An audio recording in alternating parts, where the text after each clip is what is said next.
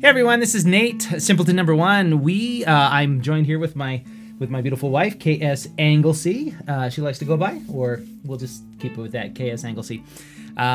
We have just got done attending the first day of the virtual World Fantasy Convention 2020, and so we're going to do a little dispatch, and we're just going to talk just a little bit about some of the panels that we attended and some of the things that stuck out. And first of all, I just want to say this is fantastic.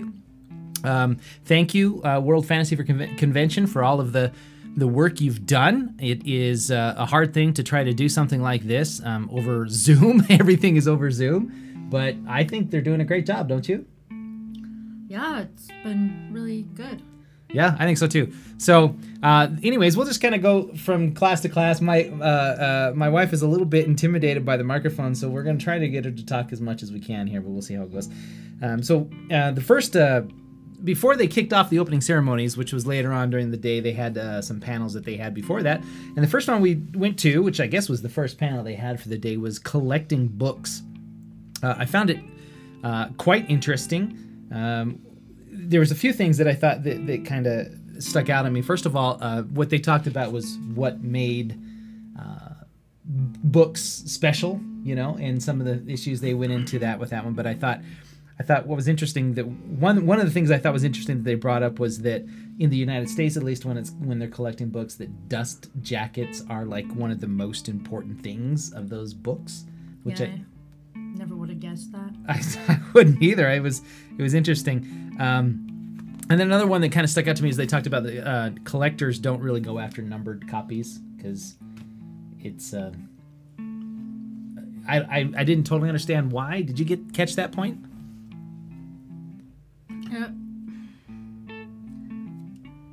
Well, let's see. They're not usually first editions, is what I wrote down. Oh, okay. So, Well, that would make sense, because the ones that are the most exciting are the ones that are the first editions, right? Yeah, and at that point, unless it's like a hugely popular author, they wouldn't know what it's gonna do. Right. So, like a first printing of Harry Potter wouldn't be numbered because nobody thought it was gonna be that big of a deal. Right. Exactly. Yeah. So the ones that they start numbering are obviously, unless it's a marketing gimmick, right? And they probably do that. But what were the things that stuck out to you in that session? I think like the biggest thing that I got out of it was that if you're gonna collect books, you should collect books that you enjoy. I've always been intimidated by the idea of trying to collect books because I wouldn't know what's valuable. I'd be afraid I'd spend money on something that would be worthless. But, if you're buying a book because you like the book, then it's a lot less intimidating, I guess. Yeah. Yeah, I mean, there's a lot to learn, obviously, about collecting books. I think that was obvious in the short time that we spent in that class. But, yeah, I think that was the things that, collect what you like, right? And that should be the whole point of collecting. Mm-hmm. If you don't like what you collect, then why do it, I guess? I don't know. Because you're not going to get rich off of collecting things. It doesn't matter whether it's books or shot glasses, which is what I collect. But, right? I don't know. I mean, you have to kind of enjoy what you do. Anyway, well, the next session after that was self-publishing. It was a fantastic class. She had great information. Talked about Kindle. She talked about Ingram Spark, direct-to-digital, things like that. You mentioned that you're really not necessarily wanting to self-publish, so you were kind of intimidated by some of this. But did you find any useful information that she talked about? Well, I didn't stay for the whole thing. Okay. If you recall. Because you were intimidated. Well, and yeah, we had to go pick dinner. Up. Oh, that's right, dinner. Or maybe it was braided. At any rate. Either way. Yeah, I mean, it just sounded like a lot of work. Well, but if I recall what she was the thing is that's why you have somebody like her. So you have somebody that you pay, if you can afford it, I guess, to help you get your book out there. I don't know what you would call that type of a person. I guess if she's listening, she can answer that question, what it was. But she also talked about not only the publication things, but how to advertise your books as well. And she mentioned things like NetGalley, Kirkus, Indie Reader, Forward Reviews, BookBub, and I haven't heard of most of these. I haven't heard of Goodreads and things like that, but some of these others I hadn't heard anything about. Had you heard of any of those? I know BookBub and Readsy. Mm-hmm. So you'd heard of some of those. Mm-hmm. And most of those are, if I'm not mistaken, they were websites that if you're a writer, you can put your book on there, or at least put your profile on there. And if you're a reader, you can write reviews, or actually, in the case of NetGalley, it looks like you could actually sign up to receive advanced copies of books so you can read them and review them for your blog, which I've done that before in a small capacity years ago. And I got 3 or 4 books free of charge just because I had a blog, and they I guess they let me, and my blog had like 5 people that would read it every year, maybe. I don't know. Anyway, the next one we looked at or listened to was Power Dynamics in Fantasy.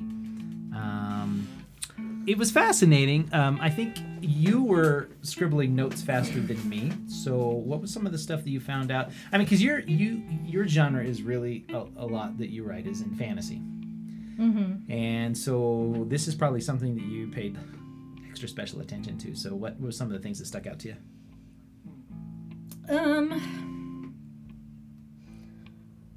Well, I know one of the first things I wrote down was the social hierarchy, and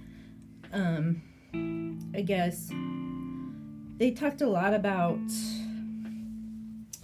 like magic in societies and stuff, but really, no matter, even if you're not really writing fantasy so much as just an otherworldly story, to think about who has the power and what that looks like, and what the social structure is, what the family structure is, who has the power, what does that look like, what does it look like when power is used rightly or wrongly. So I guess because I write fantasy and I'm interested in this idea of like different types of cultures and how they would interact and that sort of thing, I get really rolling my own ideas through the things that they're saying, and sometimes I'm a little harsh on myself. Like, oh, my story sucks. Well, that's probably a generic, I wouldn't say generic, but it's probably pretty normal for authors to be that way. Don't you think? Maybe. Maybe. I don't know. Well, what was some of the specific things that stuck out to you? Like maybe you hadn't thought about that before. You're like, oh, wow, yeah, I can incorporate that into my story. Was there anything?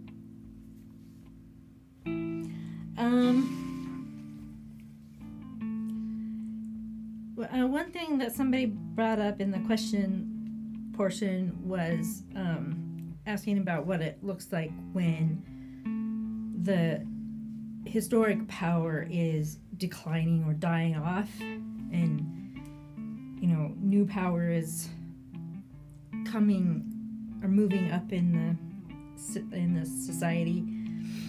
Because I hadn't really thought too much about that.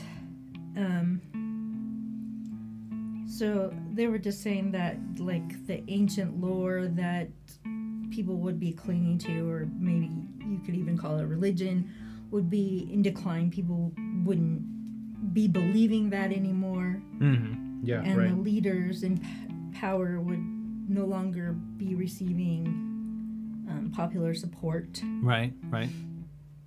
So I thought that was interesting. Yeah.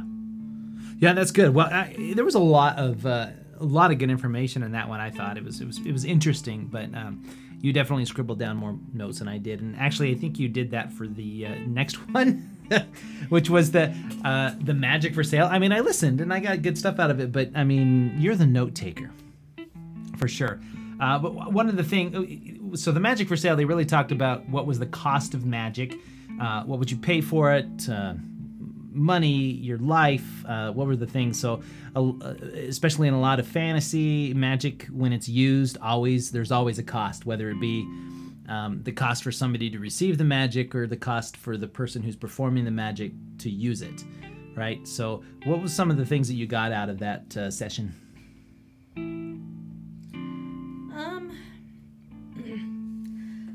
Definitely, the continued reminder that you really have to think through like what your magic is, what the cost for it is, in terms of like what it does to the magic user or to the people around the magic user. There was a few different things they mentioned that I just kind of scribbled questions down, like what does the culture look like to an outsider? If you've got somebody going across cultures, they're not used to seeing magic, so what does that look like to them? How would they describe it versus how does an insider, somebody who lives in it, think about it or talk about it? Mm-hmm.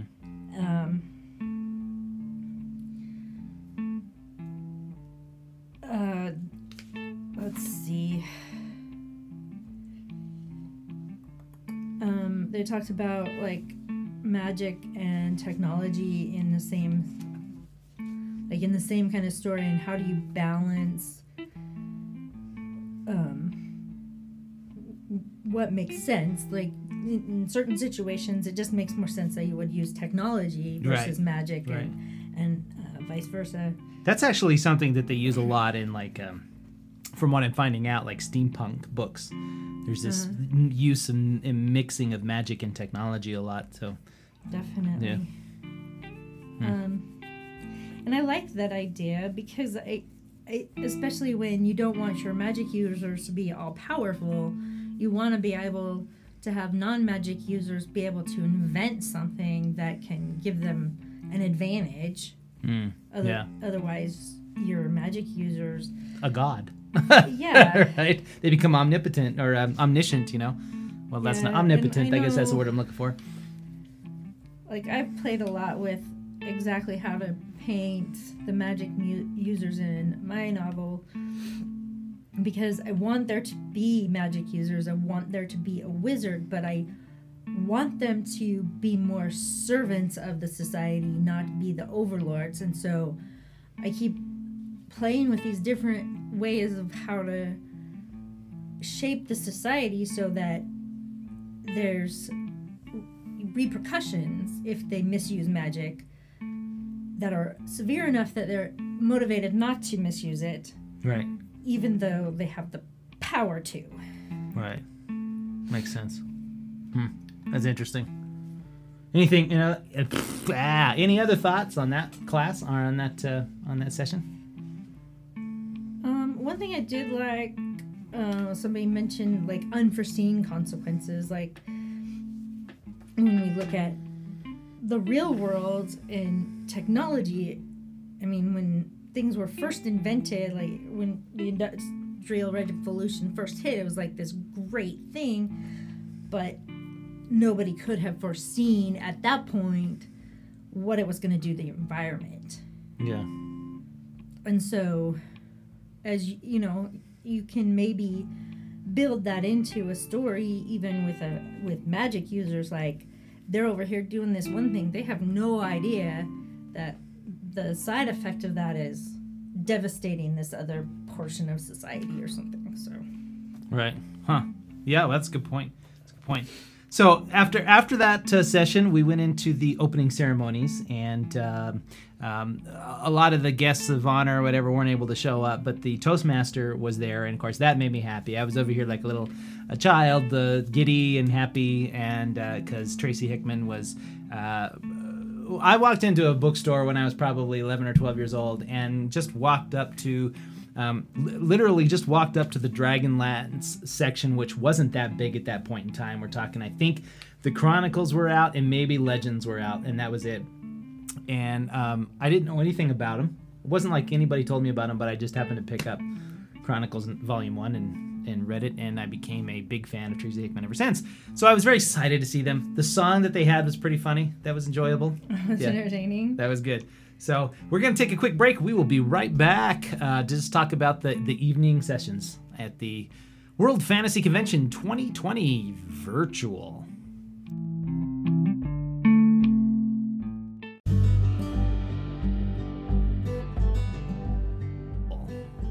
And we're back. Hey, so we're going to talk just a little bit more about the virtual World Fantasy Convention 2020, and just talk a little bit about the sessions that we had here in the evening time. I attended the alternate history session, and basically they talked about, how are you going to set your novel? I mean, of course it's fantasy. Sometimes though, fantasy takes place in what we would consider maybe the real worlds, but perhaps you've tweaked it somehow, like I guess a good example would be Hitler wins the war, right? I mean, Philip K. Dick had his whole what's it called? It's on Amazon. I totally forgot the name of the story. Man in the High Castle, right? I mean, that's a complete takeoff on an alternate history. Not only is it an alternate history, at least in the TV show, it's an alternate dimension, really. Mm-hmm. So, but one of the panelists made a comment, says, if you're doing an alternate history, you want to create a world that allows your protagonist to do what they need to do. So whatever history you're creating or world you're creating, she used the example of, like, she had her hero was a gunslinger who went around killing people in the West, right? Well, so she had to create a world where she wasn't going to get in trouble every time she killed somebody, I guess. Yeah. So, I mean, so you have to create those kind of, histories or whatever when it comes to that. So, I can't really think of other fantasy books or things. I mean, anytime you create a fantasy world, you're creating an alternate history, right? I mean, because you have to... Basically. Yeah, you create something outside of that. But anytime you're writing fantasy, anytime, right? Even if you use this world, there's still going to be an alternate history, because in the real world, fantasy or magic or fairies or dragons don't exist, so therefore it is an alternate history, wouldn't it be? Well, I mean, just to go the easy route, look at Harry Potter. I mean, There's this whole other world that we didn't even know existed. Right. They actually brought up Harry Potter in that whole thing. Yeah, in that whole session, talking about that, where they had created this world of magic, but it was a world of magic that existed completely separate from the other world. You had to go through something to get to that world, whether you have to go through some pub to get to Diagon Alley, or you had to take the 9 3/4 station to get to the Hogwarts Express, right? So anyway, it was a very interesting session. You went into your room and watched your session on your computer. What session was that? Well, it was on science, though. They actually spent a lot more time talking about magic than they did science. So they said a lot of the same things that we talked about, or that were talked about during the power systems. But it was different panelists, so different points of view. Mm-hmm. And they did make the case that really science, when you don't understand it, is magic. Mm-hmm. So one of the panelists said that she had read a book where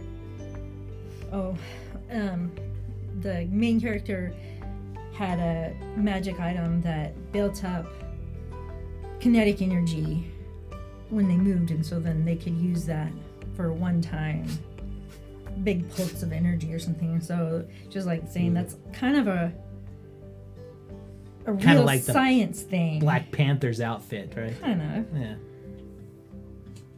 But not really anything we can actually do. So it's still magic, but it's still kind of science. Right. Well, maybe if we ever found what's the metal that makes him do everything in the Marvel universe? Oh golly, we just watched that. Yeah, I know, and they say it every single movie, and I can't remember the name of it. But anyway, stuff that Captain America's shield's made out of, all that kind of stuff. Anyway, it starts like with a V or something. Right. I think so. I can't remember. I want to say Veritron, but that's what happens when we get old. That's what happens when we get old. So, well, that's interesting. Is there anything else you want to talk about on that one? They did mention like, you always need to think through your magic or your science, but remember that most of the time, it's just the tip of the iceberg. You want to show the reader. You don't want them to have to read the whole theory, right? Whole background. That's just going to get boring. So you need to understand it so that you don't break your own rules. Right. But you don't definitely need to just go into this long diatribe. But you can if you want. We can if you want to. Just know that there's only certain people that are going to enjoy that kind of thing. I mean, some people do that in their books, right? I mean, I could think, I'm pretty sure Arthur C. Clarke was famous for doing that, and I know for a fact Tom Clancy was famous for doing that in his books. Oh. Hey, let me give you the specs for the entire, nuclear submarine class that we're dealing with here. Yeah, those are the parts I always kind of skipped over. I'm like, and then I'd get to another part, and it's like, wait, I have to go read that. What? Where did this come in? I don't remember this happening. Yeah, that's it right there. It's like, oh, it must have been back where he was telling me about things that I didn't understand and my eyes were glazing over. Right? For sure. And I guess also they just said, know what story you're trying to tell and figure out the things that actually serve the story, rather than like serving your own interests or whatever. What do you mean your own interests? Like your personal interests or what? Yeah, I mean, some people spend a lot of time figuring out their systems and they want to share it. They want people to see how brilliant they are. Mm-hmm. But if you're not telling the story about this brilliant magic system, if you're trying to tell Harry Potter, you don't want to write out the whole long, boring history. Right. You can save that for another book. Right? If you get famous, then you can write that book. That's right. and publish it, because now everybody wants to know because they love Harry Potter. But if that was the first book, it maybe never would have gotten anywhere. Yeah. Right, unless you're Tolkien, and then you still get away with it. I'm sorry, did I say that out loud? No. Okay, good. Well, the next hour, we still had split up. I attended the Black Women in Fantasy session that they had, which was really good. The presenters, I'm going to completely massacre their names. The presenter herself, her name was, please forgive me, Nikina Anwu-Zurua. I'm so sorry. And then there was Christine Taylor Butler, I want to say Eugen Bacone, and then Cherie Renee Thomas. They all each, the three ladies, they read a piece from one of their books. They were really good. I want to say her name is, you say Eugen? I'm not sure if that's correct, but anyway, she read first and she read really well, and then Christine Taylor Butler was second, and she almost refused to read because Eugen had done such a great job in reading her book, but anyways, it was really well done. It was fascinating to hear about fantasy and fantasy worlds from an African perspective or a Black perspective, whether it be from the United States or from people from Africa, or Eugene, I believe, was from Australia. So it was interesting to hear that. Being as white and pasty white as a piece of paper, it was good to be exposed to that kind of stuff and listen to them talk. And I really enjoyed it. It was really good, and the Cherie Renee Thomas, she made the comments about how there's all these black women, especially, that are getting their books published within the next year, and of course she's excited, and they're like, "Yeah, bring it on! You know, we got the money. Heck yeah, show me the money."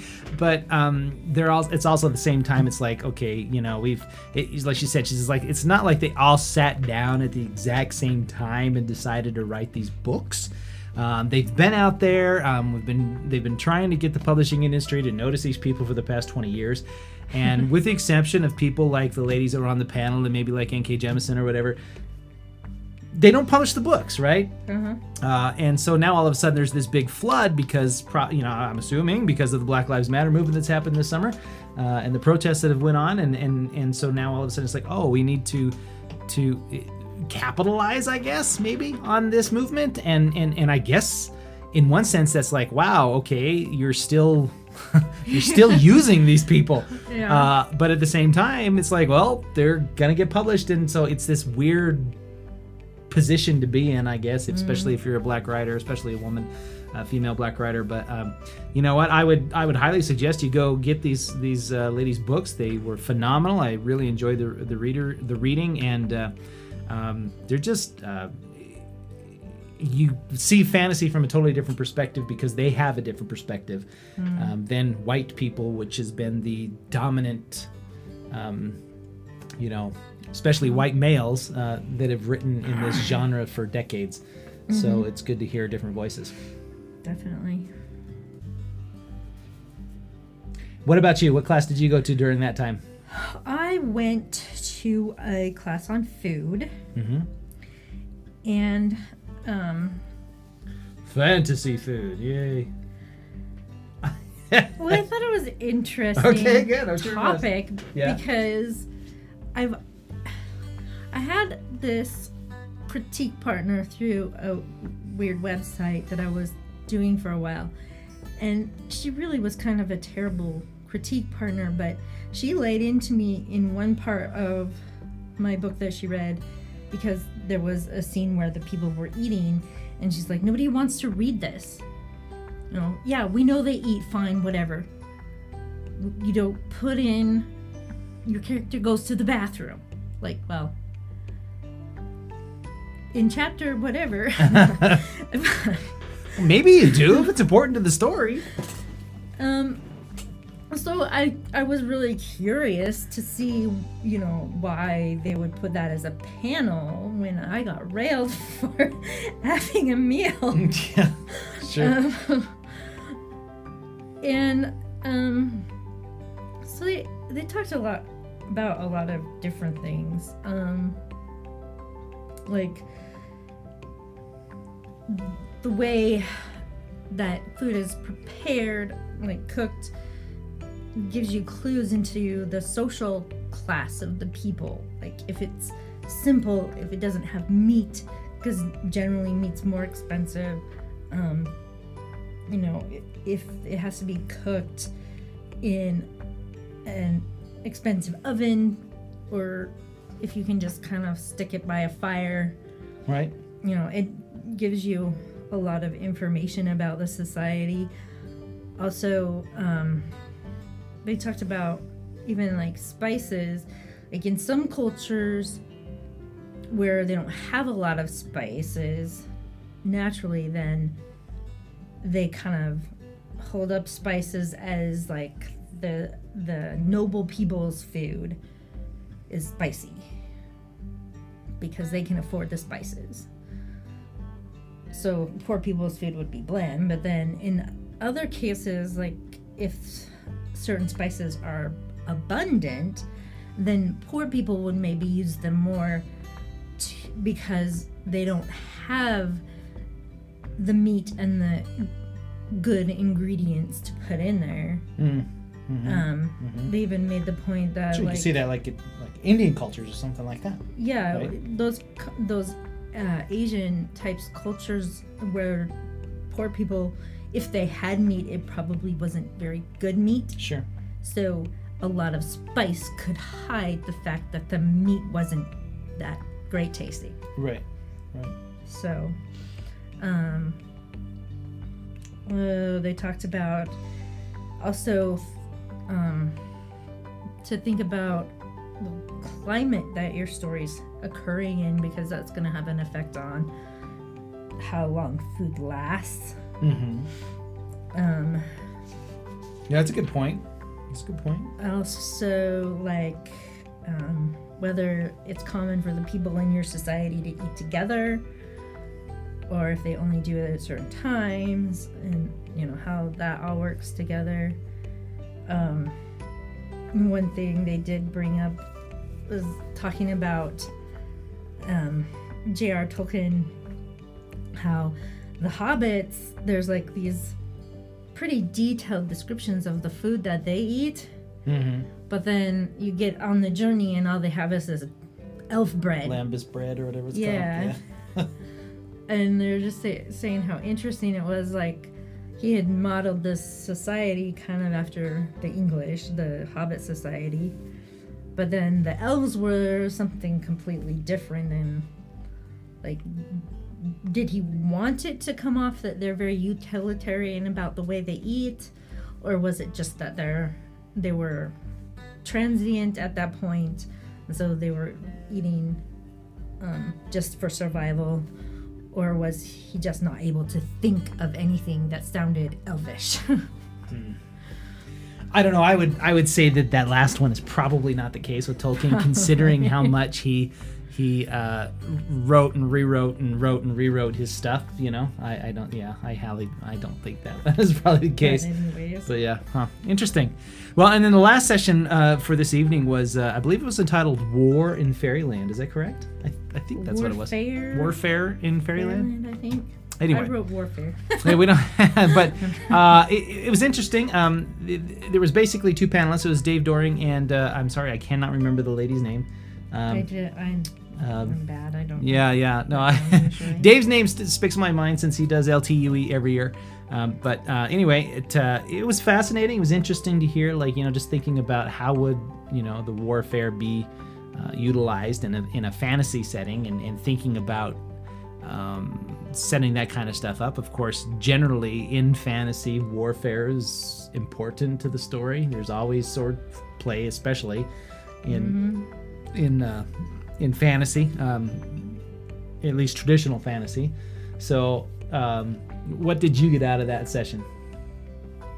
Well, they did touch a lot on some of the same stuff that has been in several of the sessions, about thinking through, like, how the weapons that the characters have available to them are going to affect how battles play out. Right.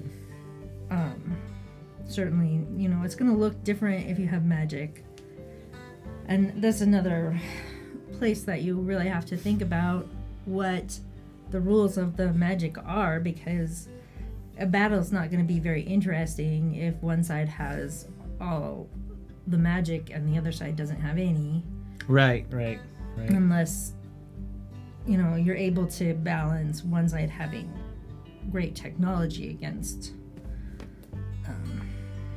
magic, something like that. One comment they made that I thought was pretty poignant was that if it works, it always works, and if it doesn't work, it always doesn't work. You can't just suddenly switch things up in the middle of a battle and be like, oh, but this one time. That's true. Because it's a tempting thing to do. You write yourself into a corner. It's like, well, maybe just this once. You've tried to do that in some of your battle scenes? Well, I don't know that I've gone that far. I struggle a lot with trying to keep them interesting. They did deal with, like, a point of view in this session in the way you write. Like, if you're writing omniscient, you can pull back from a battlefield and show everything that's happening. But if you're writing in a close point of view to your character, you can really only tell what your character is able to see and hear and experience.